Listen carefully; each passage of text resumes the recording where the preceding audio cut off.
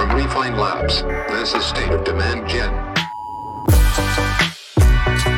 Hey everyone, welcome back to the State of Demand Gen podcast. This is your host, Chris Walker.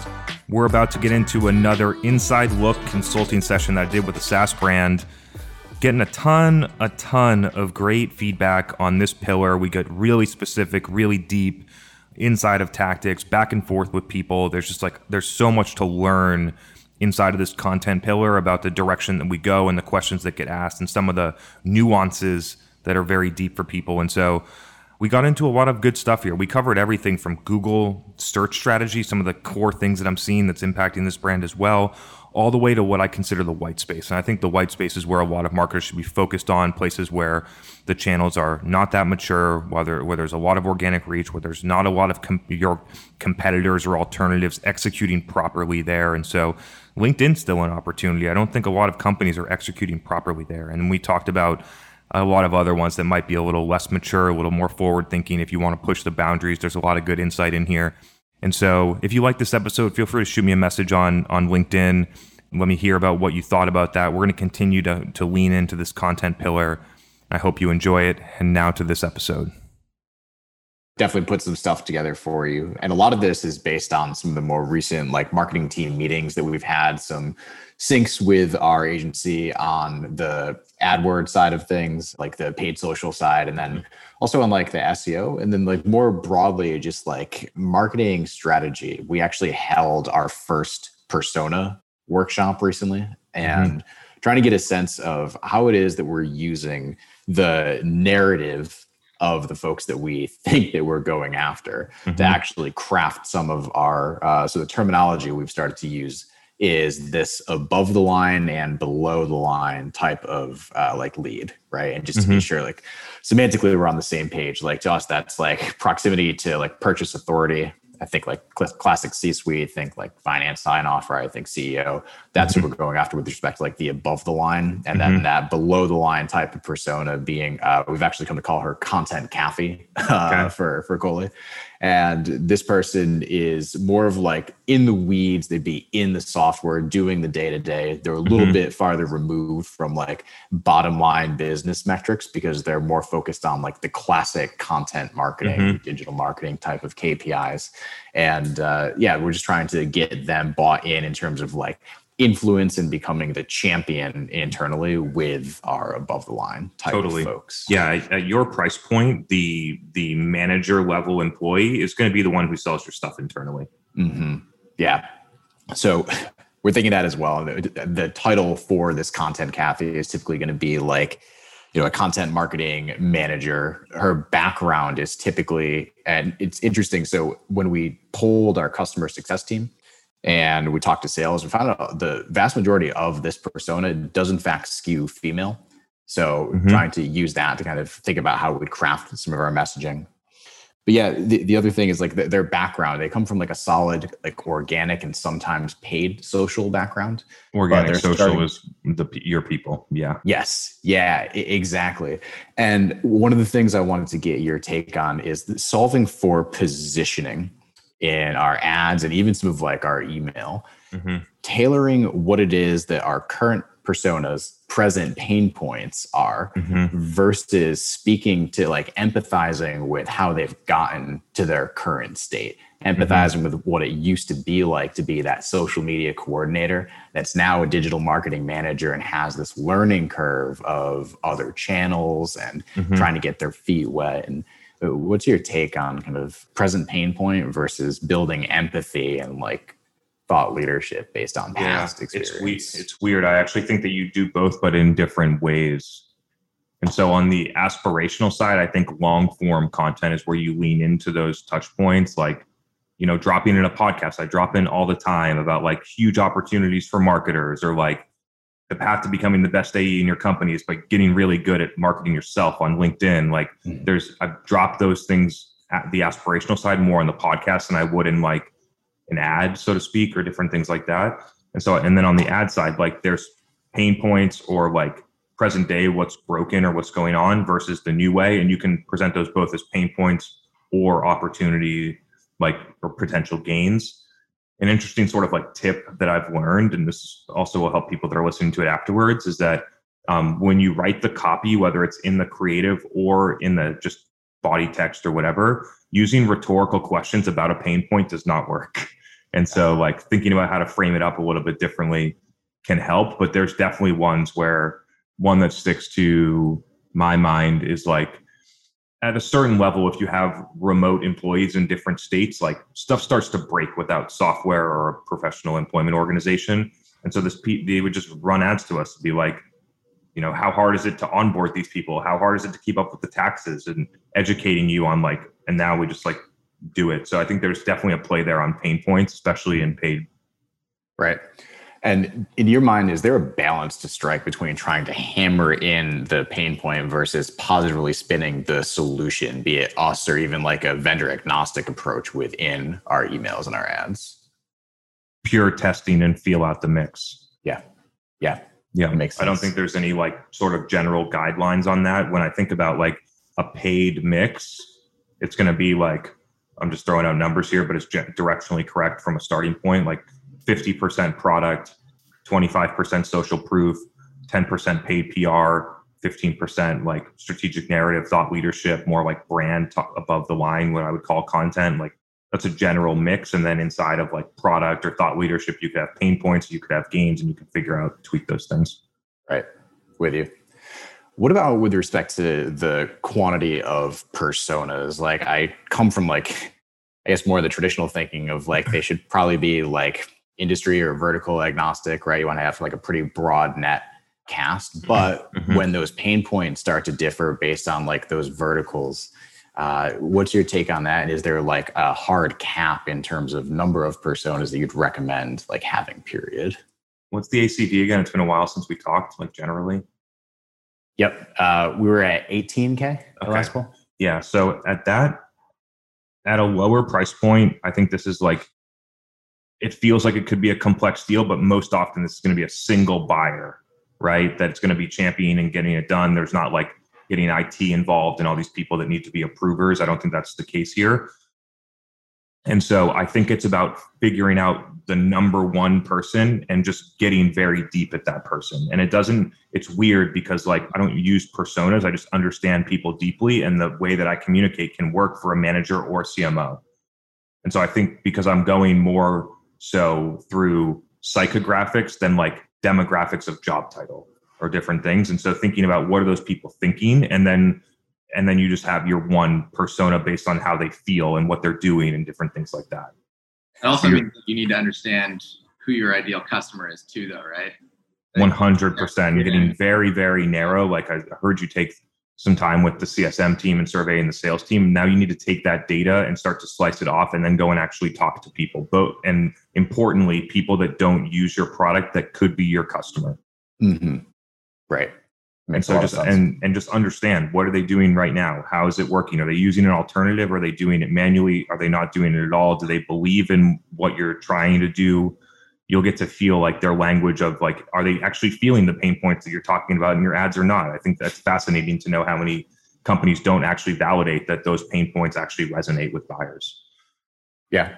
It's a great call, especially on the folks that aren't using this. Like my first inclination, like the next step, right, was going to be to survey like more granularly existing customers, which is like somewhat insightful. But yeah, talking to the folks that not a service yet, right? Like one-on-one conversations, I think, especially when you're trying to get like messaging or different things like that, because in a survey, you only get surface level and you can't ask why or how or different things like that.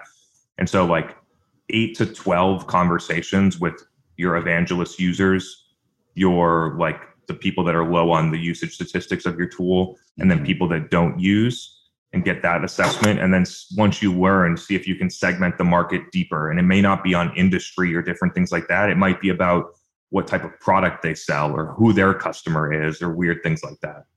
Interesting. When you say the people that are on like the lower end of product usage, to me, that kind of translates to churn risk. Is that what you're talking about there? It's just to understand like, what do those people think? Different than the people that are evangelists, like, and understanding that can help you through a CSM, but also through marketing to understand like, are the people on the low end actually our ICP? If not, why? Got it. Yeah, I'm with you. And then it also sounded like really hammering down to like that one internal champion would be calories better spent than trying to solve for like a host of different personas that might based on like company size even be involved in the conversation. Totally. And I think for people that are listening afterwards, for more complex sales, like one time we were selling into hospitals and like we needed the nurses, the respiratory therapists, and the physicians on board. And so you needed 3 different personas because they could all veto it in some way or another, right? Respiratory actually signed off on it. Physicians needed to actually prescribe it and nurses needed to actually maintain it. And so with all those different things, like we needed those stakeholders. I don't think that you, in your situation with your deal size, need that level of detail. Chris, I think you'll find this interesting. For a while, the thought process was, all right, like we can start at influencer because it's a well-developed category. We can easily run search against those specific queries. And it's just more of like an established audience. And once we get in there, then we can make it so obvious that we need to talk to the content folks, the e-commerce individuals, the people who handle paid. And I think what we've found over time is that it's very difficult to pivot a conversation. And if you've run value props that resonate with, say, an influencer marketing manager, and then you basically come in hot and say, actually, the buyer group should include your boss and that person on the other team that you've never met before, or you don't even know their name, you see them in the hallway and you're on a high basis, right? Like that hasn't worked well. When we started higher, we can go into the influencer space or into the influencer manager as more of like a last minute kind of value creation. Like get them on board, different things like that. It works both ways and both ways can work, right? There's plenty of deals that we win that start with a marketing manager really believing in what we're doing, trying some things, getting success, and then bringing it to their CMO. Or the other way around, the CMO, and then they get the people on board once we're in the conversation. We know that we can help. I wouldn't try and box yourself into one or the other because I think both will play out. And if you communicating broadly, whether it's through paid or organic and good content, like your champions identify themselves and they start working internally to get those things done. And then they just surface when they're ready. Yep. Cool. It's interesting. This is sort of out of left field and we'll get back onto your agenda afterwards, but have you ever used your platform to promote your product? Basically like eating your own dog food, so to speak. Like I've been doing that recently for the past, past 18, 24 months, where anything that I started to tell our customers to do, I started to do myself. And now I understand it more deeply than they do, which gives me a competitive advantage on content, but also against competitors, just because like I feel like we're ahead of any alternative or an internal team. And so have you considered doing that as a way to showcase what could be done with your product using, I don't know how you'd identify those people, but perhaps there's a play there. Yeah, we run a ton of campaigns to primarily like gather content that we can then use in paid. So like we just ran a Meet Me on Coley campaign where basically the prompt to these creators was, hey, like tell us what you're passionate about. Give us a little like 15, 20-second clip on what you're passionate about, why you like using Coley. And then it's just a little tagline that we all like stitch together. It's like Meet Me on Coley. But yeah, from an influencer standpoint, as far as our audiences, less so, just because it represents such a small, our target persona represents such a small percentage of their respective followings. Yeah, understood. Yeah, I get it now. Yeah, or even in the creation side, and then you handle the distribution side, so that you're not leveraging them for the distribution, but the creation almost. So that's interesting play too. Yeah, exactly, for ad creative. Cool. All right. Yeah. Back to your agenda. Yeah, actually, it was a really good segue into actually potentially 2 different agenda items. I'm going to pick one here. So you talked about the standing out from like the competition, right? And using this content as a way to do that. One big initiative for us was trying to like establish a firmer like ground to stand on in the competitive space. What's interesting though is this: as we're meeting with our AdWords agency, we're actually seeing a bit of a better performance trend right now with respect to like non-competitive, non-branded keywords. And also the CPL is lower for that as well. And we're just starting to see this trend has been going on for like a month or so. So we need like more data to accumulate. But I guess 2-part question. What's like your initial reaction to that? And is there a certain point where we wouldn't want to cut competitive funding for these competitive bids? Is there like a seller that we'd want to hit before we you know what I mean? Does that make sense to the question? Let me give you my answer and you can tell me whether I understood your question well. I believe that if a lot of companies looked at their competitor campaigns and audited them against revenue, they would immediately stop running them. Mm. And so, but the problem is that when it comes to Google Ads, a lot of executives now chop it up as an operational cost and they never scrutinize the results. They literally just spend the money, they collect conversions, and I see the craziest conversions in there. 30 seconds on site, downloaded an ebook, signed up for our newsletter, and they're paying $300 CPL and they're pumped about that. And it's disguised with terrible conversions. And so on the competitive side, like you might find that you don't need those. Like I lean in to brand and high intent non-brand terms, right? So high intent non-brand terms would be like, it includes platform, it includes software, it includes demo or pricing or different things like that. And I lean into those. I just don't spend any time on top or mid funnel inside of Google. I just think it's not worth it given the cost of those platforms. You can get better stuff done with the money elsewhere. And then on the split, like it depends on how well you're known your brand is. But I mean, better than 20% of conversions non-brand, 80% brand. I think ideally it's 50-50 almost, sort of what you want to go to. But if the question was about like, is this surprising to me? No. Like I think that non-branded terms will outperform competitive terms. That was like a perfect answer to the question. So yeah, thank you very much for that. So on the competitor thread, I guess, so we talked about it from like a paid side of things. What about from like a third party allocation? Like, you know, we're thinking about calories spent and some budget putting behind like G2, Capterra reviews. Like those are things that can surface in organic search results anyhow. So do you take on like those and that for reviews or for PPC? For reviews specifically? Yes, I think that having a good amount of what I would consider social proof across those third-party channels where buyers are looking is like an obvious one that you want to do. The question is how, right? And so you can incentivize people to do them. You can just ask them for one, or you can wait for them to do it on their own. Those are sort of like the three immediate ones that I see. And then it's just up to you about how many you want, what channels you want to direct people to, because you're not going to have success saying, hey, can you do one on Capterra, G2, and our website over here, right? So you have to sort of like figure out which is the most important and how you want to do that. And then one of the things that we've been doing, this is sort of an extension, is we go in there and we look at all of the things that customers say and we pull out words that they use. And then we use those either direct quotes or words in ads. Right. That makes perfect sense. But yes, I do believe that you should spend time there if you learn that your buyers are looking there. Right. Of the different ways you talked about soliciting those type of reviews, have you found in your experience one to be better in terms of producing like those usable in ad copy type of quotes? Like my thought is if we're looking for customer support quotes or survey, we might ask them for one after particularly good like support case has been closed, right? Or like immediately post sale, we talk about that experience after, you know what I mean? Like, is there any kind of like timing consideration when it comes to I'm sure that like when there's good news, you're going to have more, like when that's in a good spot, you're going to have more success to ask for those. You can sort of get your CSM team on board on the triggers of when to do that and why.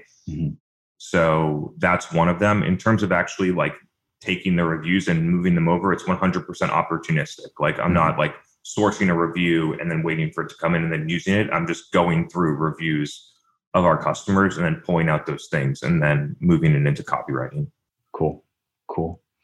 Somewhat along the competitor thread, but also kind of going into, I guess, like a pricing or solutions of positioning type of thing. Like how much information, in your opinion, is helpful to disclose when it comes to like head-to-head functionality or like a pricing model? Like how much does that matter? How much do you think about the value of that for some, especially for those high intent, like demo consideration folks? In paid search or just generally? I think in paid search, and I'm also thinking about it in terms of were you to go to like a pricing page or like a solutions page on the website. So I don't think that you need to go head to head with competitors unless the buyer has shown you that they care about that. Right. But people are going to make the searches, you know, brand A versus brand B in any category. They'll literally use that exact search. There's going to be several review sites like TrustRadius or other ones that are going to beat you at the top.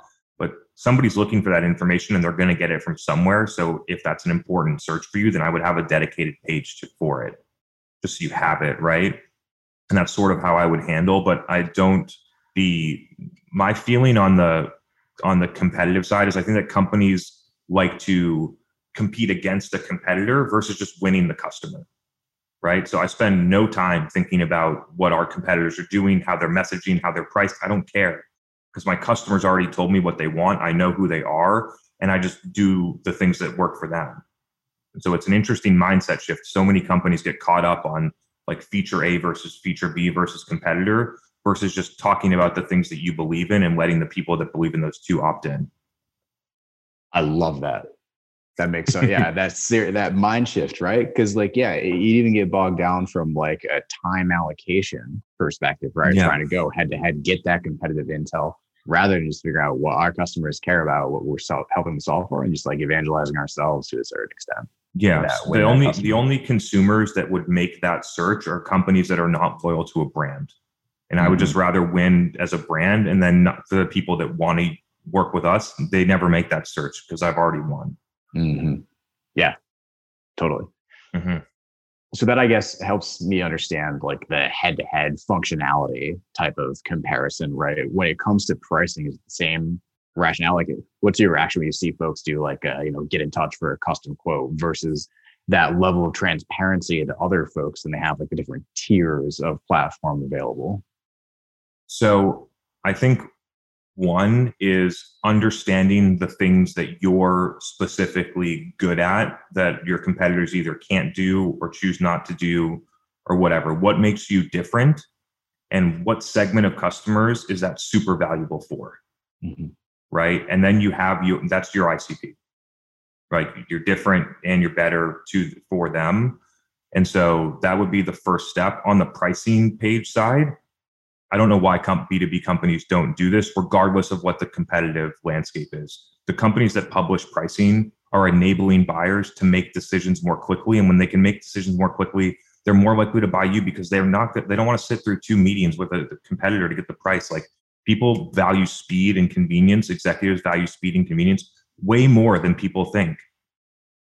Like, if I can't see the price and I can't get an on-demand demo and I don't want it that badly, then I'm not going to submit the form.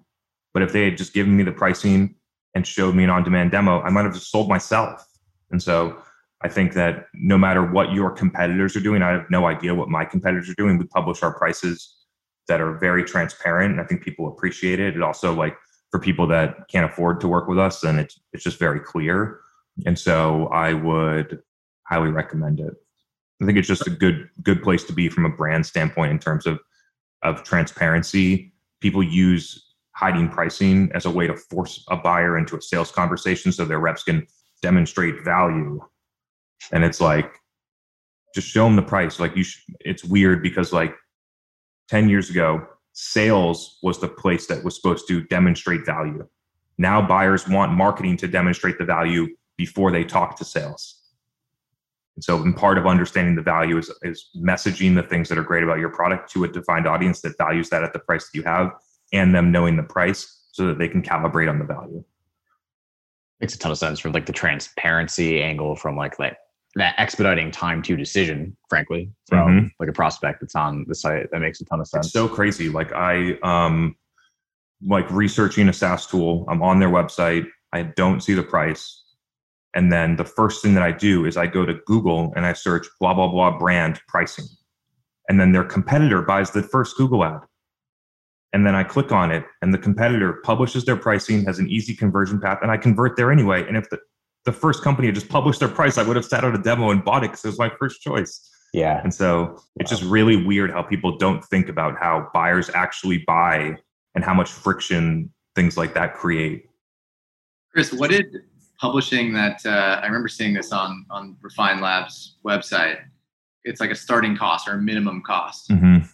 Has that always been there? And if not, how has it changed like lead quality? We've been publishing our pricing since the company was 6 months old. And so it's always been there. The pricing has changed. We've been adding services and capabilities and different things like that. And so the pricing has changed, but it's always been there. Does it detract everyone that can't afford us to not submit a demo? No, it doesn't really work like that.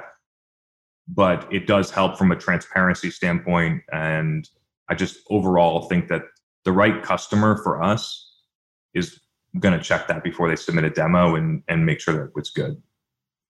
act as a transparency play and also a bit of like a gatekeeper for us. You just mentioned that like it doesn't deter everyone that can't afford you, but at the same time, it probably catches some and it saves a bunch. Sure. Yeah. Okay. I like that a lot. I like that in terms of going back and like pitching the idea to our sales team, frankly, time spent there. The other thing that you mentioned was with respect to the demo itself.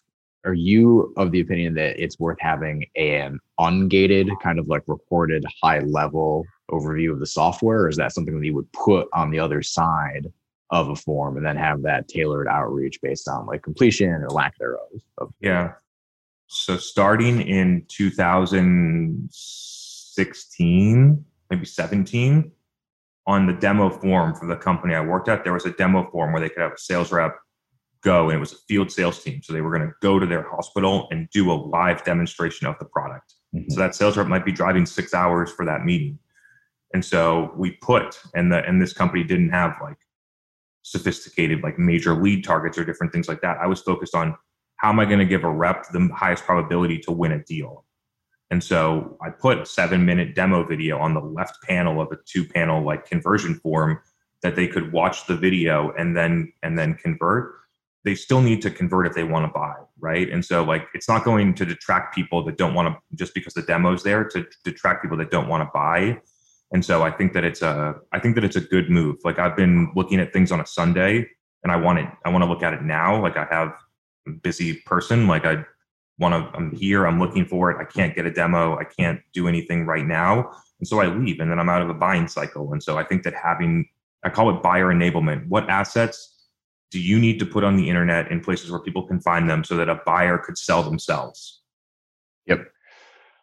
So an ungated, and then it's almost like if you still have questions or if you need some additional, or if you want to buy, you know what I mean? Like you want to go through it in your specific use case with a sales rep, or if you're ready to buy, just like, you know what I mean? Do it here. I think over time, I'm not sure if it's on your roadmap, but if product led's on your roadmap, that flow will be really interesting. Yeah, with you. And with respect to, I guess, the different tiers of platform that may be available for that recorded demo, would you go with like the minimum value, like the mid-tier? I wouldn't necessarily consider it a recorded demo, right? Like I think a 3-minute animated promo video would do just as good. Okay. Right. Okay. With some screenshots and different things. Like I don't think that it needs to be like I did a demo for 5 minutes and I recorded my screen share. So I think you can play around with ways that really highlight the value and get somebody more educated and ready to have that demo. And it's like, oh, like this is for me. I'm experiencing these things. I want to solve this. Here's the form. Yep. And then you can, like, I think that having your ideal webinar of 15 minutes with the best, like the highest version of your platform somewhere on your website where people can stumble upon it and see what it's all about. I think that's a good thing too. Yeah. When it comes to a view of the video, or even we'll call it like a page view, right? And a non-conversion, how heavy of a lead score, if any, would you consider given that interaction? I don't lead score, so it's tough for me to answer this question. To me, lead scoring is binary. It's either the person converted and asked to talk to a sales rep, or they didn't. Right? That doesn't mean that then they weren't on that page. I'm going to move them through a retargeting flow, and I'm going to do things like that. And if I have their email and cookies, then I'm going to send them a behavioral based triggered email and do those things. Right? Like I'm still going to do them, but I'm not going to score them at a certain level. You know, if you're with intent data, this is for people listening, if there's intent data and different things and you want to use that to activate an outbound motion, then go for it. Like that person's more warm than regular account you're going to pull off of your list. And so I think that there's plenty of different ways to slice it. Makes a ton of sense. Yeah. Based on the behavior and not so much like, yeah, it's kind of arbitrary, isn't it? Whether or not what the value of that is. Just, yeah, cool. Shifting gears a little bit with respect to, so earlier we're talking about paid and organic and positioning and what have you. Is there an ideal ratio in terms of leads coming in from across these different channels that you look for, or like things that would be a red flag if organic is substantially behind paid, for example? I think this totally depends on the maturity of the organization's mainly organic engine, but paid and organic engine, where they're sitting, and then the budget allocation, resources, talent, effort amongst those two things, right? So at the beginning, if companies are starting from scratch, the recommendation is to be heavier paid, because organic's just going to take a long time, and time is valuable, especially for companies that are venture funded. And so they're investing money in paid to make things go faster would be a smart move. At the same time, you should be building up the organic channel. As organic channel continues to grow and is contributing more, you can start to optimize that mix. A lot of companies, I think, is the ideal is you don't slow down the paid, you just keep building up the organic, right? Guaranteed distribution to your buyers if you're producing the right content, putting in the right places that people like, not that people are annoyed by your ads, then spending that money for most companies is a good move relative to how else they spend money. And so when you think about attribution, a lot of the things that we're talking about here, like from Instagram ads, you're not going to get direct attribution on that type of thing. And so a majority of your revenue and pipeline should be sourced through last touch attribution, organic search. And in a lot of cases, you don't have any attribution before that. So it's first and last touch organic search, not taking credit for all the other touch points that happened. And that's going to be the major driver, because organic, they came there on their own, like looked at the website, converted on a demo is what you're looking for. And that's what we see across all the companies we audit. 70-80% of marketing sourced revenue comes through that way, because it's the funnel for how people buy. Whenever you want, think about how when you want to buy something, what you do. Somebody tells you that you should get this, or you hear about it at a conference, you do those different things. You go to Google, you search the brand, you consume the homepage, and you ask for a demo. And so that's why Google, specifically why SEO gets a lot more credit than it deserves, because it takes the attribution credit for all of the other, I would call them dark funnel touch points that can't be measured there. I like dark funnel a lot. Yeah. So yeah, essentially, if I'm hearing you correctly, it's a matter of taking a combo look at first touch attribution, which is that grabbing credit for, right, on the SEO side of things. And it's the last touch as well, and trying to get a sense of all the things in between. We got to figure out Yeah. And if you do marketing like us, like I said, they oftentimes will be the same touch point. Yeah. Right. Like, it's not that their other touch points didn't happen. It's just that you weren't able to track them, right? Like, you watch my LinkedIn video and you don't like it and you don't comment and you just watch it and then you leave. Like, that touch point can't be measured in attribution. If they liked the post, that also can't be measured. If they commented and we went back and forth for like 10 comments back and forth in LinkedIn, and then after that they left, talked to their coworker and asked for a demo, in your attribution software, it will still show up as organic search and give no credit to that activity. And those are the things that I'm talking about. Right. Makes a lot of sense. When it comes to accumulating the right mix, right, be it whatever it is, and like measuring that attribution for us, something I was pitched on recently is this idea of not like black hat SEO, right? Because we wouldn't do that, but the idea of like buying some links. I'm assuming that you hate that, but sanity check me. I just don't think you need to do stuff like this, right? Like, yeah, I think that there's a difference between being smart about an opportunity versus a hack, right? Like, I think those two things get confused. Like, buying links for certain things and paying money for them is what I would consider a hack. Like, being smart on LinkedIn in 2019 and connecting with 30 people a day that like marketing content because I wanted to build the audience, and that was the most proactive way that I could do it, and over time have accumulated a lot more interest in things. That's just being smart. That's not a hack, right? Like, other people didn't see that opportunity. I saw it, I did it.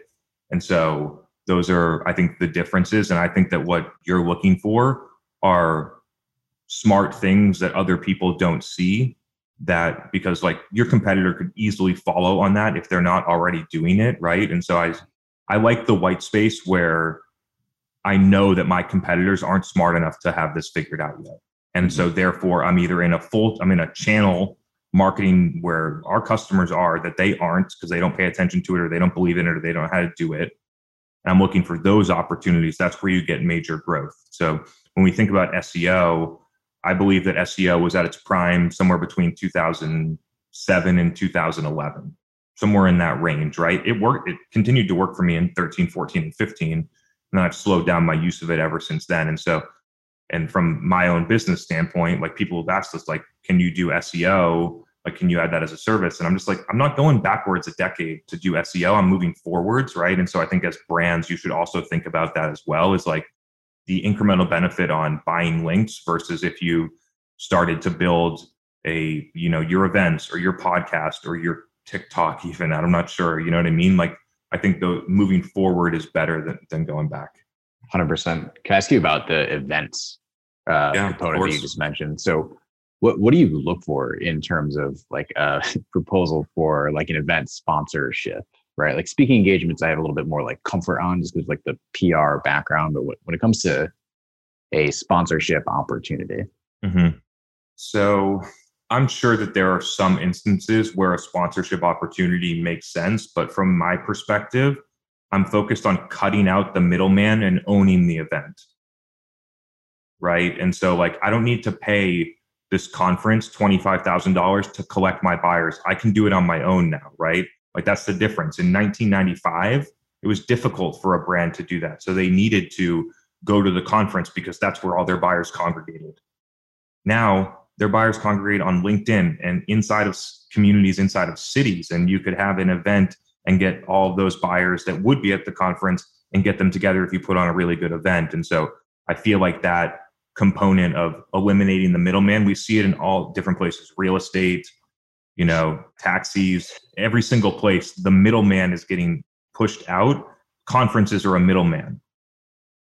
And so it's not going to happen tomorrow. Companies are still going to fund them for a very long time. But the smart companies, like in 2017, my North Star for content was to look at what the top conference that my buyers went to and what sessions they went to and who they listened to, and then build something better than that.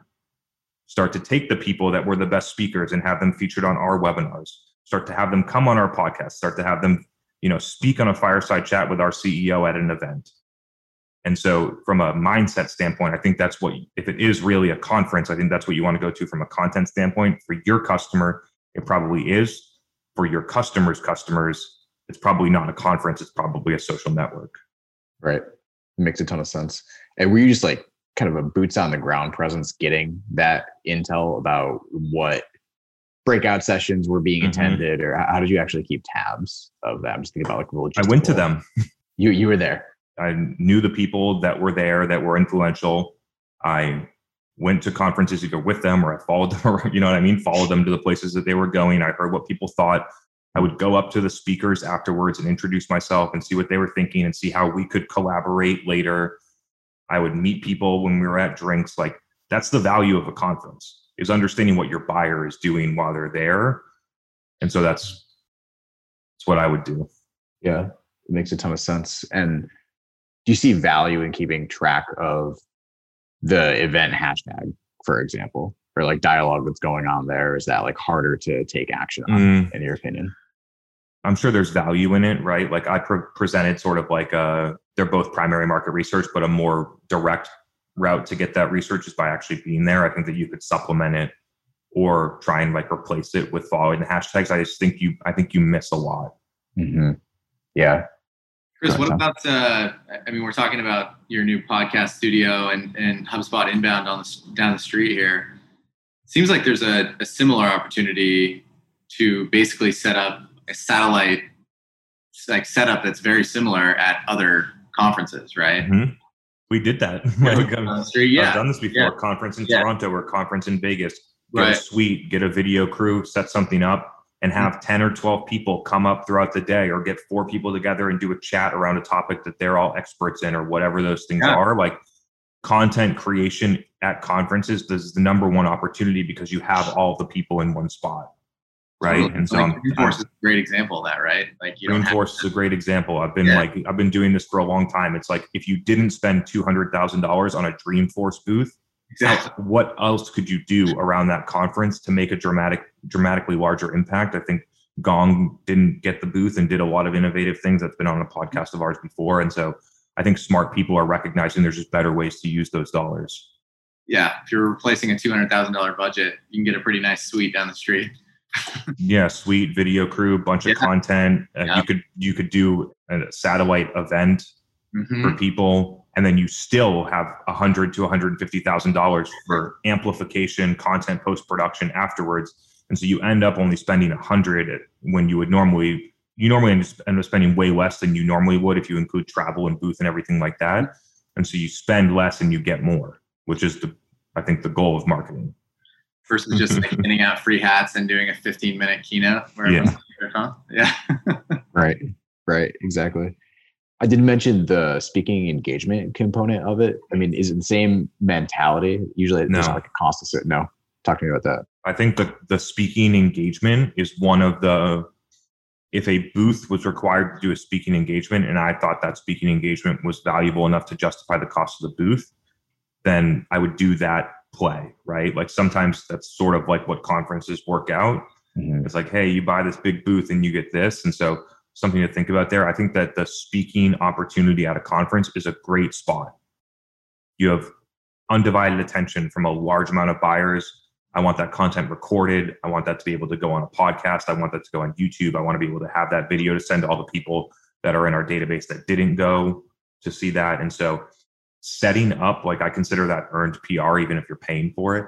Mm-hmm. And so like setting up places for your subject matter experts or those people to get earned spots on podcasts, events, different things like that is a great move. We're really feeling the impact of that right now. I think that's a really big opportunity for people as well. Awesome. And so again, like I think that the spots paying for them at conferences is great. I think that you could get a similar impact over time by doing it on your own. I think there's a play to do some form of both. Yep. With respect to follow-up after an event, after a conference, how do you think about who owns that? Like this is a debate we had internally recently, right? If you attended a particular breakout session that Coley presented at, then chances are you're going to hear from like a high touch, high performing rep versus someone that maybe was just like on the attendance list, but we know based on like the demographics, you are a reasonably good fit for us. You might get a more traditional type of marketing blast. Poke holes in that. So I've talked to enough reps one-on-one about their desire to follow up with these types of people, which is very low. Like they don't want to do that normally because marketing's giving a giveaway to collect leads to hit an MQL target to justify the event versus having someone that actually wants to buy. And so I think it's a careful thing. The ones that reps do want to follow up with are when the rep was at the conference, had the conversation, and set a next step. That's my qualitative insight. I think a lot of, if there's salespeople listening, they would sort of agree with that as well. And so I think this is actually, I think that it's a marketing touch. And I think that one way that I'm just thinking out loud here, I think one way that would be a really interesting follow-up would be a thoughtful direct mail execution with the CTA of booking a demo. I like that. Yeah. You might have, there might be some data, you know what I mean? There's like technical challenges you need to get over, but I'm sure all of those can be overcome. So I think something along those lines it's a little bit softer. It also, I think is respectful to the sales organization as well. Right. Yeah. Technical challenges. Segue king today. I know that we wanted to get your thoughts on iOS 14 rollout, and also if you have any take or like calming words about cookies, and you go with this where you will, but yeah you're going to take some. Yeah. So iOS 14 in terms of attribution on Facebook and Instagram across B2B and B2C, the way that we do it is really hurting. We're at the place where for one customer, and we know because Salesforce is showing more demos, so we know that the impact of Facebook is growing. In last September, we had 73 attributable demos for 50K ACV SaaS. And this month we have 3, right? It doesn't mean that the ads aren't effective. It just means that we're not able to show which campaign did it and which different things did it. So it's hurting marketers to make more informed decisions, but it doesn't mean that you shouldn't use the channel, right? And so there's a careful balance in there that I think a lot of people will struggle with. And when a lot of people are struggling with something that works, it's a good opportunity for people that can kind of like see beyond that and make it work for them. And so on that one part, I think that companies should still lean into Facebook and Instagram ads that way. Like the reason that I know is because I know that I'm getting to the right people.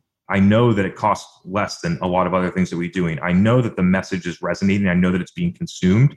And even if that's the only thing, it's still worth the money that we're spending. And I know because I see stuff happening in Salesforce that that's not the only thing that's happening. I know that it's driving an impact. And so there's there's some nuances there. In terms of the loss of third-party cookies or all the different things that are changing, the best part is that for top marketers, it creates a massive advantage. And so what I see is that companies and marketers that can build a brand, can produce organic content that people like, can distribute it in those places, that can supplement them with media, that can have relationships and have a well-defined ICP, and they know them, like those types of things, and actually execute digitally have a massive advantage, because so many companies have been living off of paid, performance marketing paid, that's now declining, whether it's on Google because of the way that Google Dynamics are working right now. I've had 10 conversations with companies that spend more than $200,000 a month on Google ads, and their CPL and their unit economics, CPL is going way up, unit economics are going way down over the past 2 years, to a point where they can't do it anymore, right? And they don't know what else to do. They haven't spent time building a brand. They don't have a podcast. They don't know how to create content. They're in a really tough spot. Same thing goes with people that were living off of performance marketing inside of Facebook and Instagram, and we'll skew B2B for this part of the conversation because B2C companies are different. But like the lead gen model inside of Facebook and Instagram and LinkedIn, for that matter, is the performance is declining to a place where if executives actually looked at it, they would say, this is terrible, because I've audited the data and I know how bad it is across dozens of companies. And so the advantage here, it's not by not using the channels, it's about using them differently. And it's about being just flat out being better. And so I think the opportunity is in building a brand. You don't need cookies, you don't need a ton of tech, you don't need a bunch of stuff to build a brand. You need to understand your customers deeply, understand what, how you can provide value, and create content that helps do that. It's getting back to the fundamentals. 100%. I think that the reason that I've been able to be a pretty successful marketer is because I deeply respect the fundamentals of just pure strategy, about being very narrow, about who you're going after, about understanding those people deeply, about constantly auditing your messaging, about communicating a lot so you get a lot of rapid feedback, right? Like our messaging gets constantly iterated because I'm talking about it all the time and I'm sensing like that hit harder than what we're doing right now, or this thing didn't work, let's switch it up, or this works for this person, but it doesn't work for this person. Why? And so those are some things. Yeah. Fantastic. Those were most of my things, I think. Anything else, Tom? I was going to sneak in. No, that was perfect. Awesome. Cool. I'll throw in one like extra credit thing that's been on my mind recently, especially as like dynamics of the situation are changing and it feels like things are going to start to change. I think there's a big play, a big white space in B2B companies in experiential, whether that's thoughtful, personalized, direct mail, right? So like, I don't know, you have P&G or something, and then you go to the 10 or other companies that are sort of like P&G with something customized about how P&G did this and was successful, or blah, blah, blah. Not direct competitors, but you get what I'm saying. Not the, send direct letter to 5,000 accounts, but send something very specific to 10 high value accounts that's very valuable. I think that one's in there. Events and change. I talk about events a lot, and I think we've talked about that before, but changing the strategy on events for a value and content creation and potentially an influencer play, which is meta because of what you all do. And so something like that. And then anything else where you can get people to a place where they're doing something that they like, that give them opportunities to share those things with other people. So the step and repeat type of thing is a very common one, but like how else could you do that, which encourages people that are at your event to take a picture and share it on LinkedIn or different things. Like Gong's been doing that pretty well. I'm sure there's several brands, the B2C brands crushed it on that. But thinking about real life interactions, whatever they are, you can be really creative in those different things. And then a way to capture that and then amplify it digitally is something B2B companies don't do. B2C companies do very well. And so I think that's an open space right now for given where we are with the world. Is there anything else that you feel like we should have asked you that we didn't, that was either directly related or a little more tangential? No, I think this was great. So yeah, we can start penciling some stuff down and we can do it again next month. This was fun. I think it was fun. And I think it'll be super valuable for people. Yeah, really, really appreciate it, man. Yeah, thank you, Chris. Cool.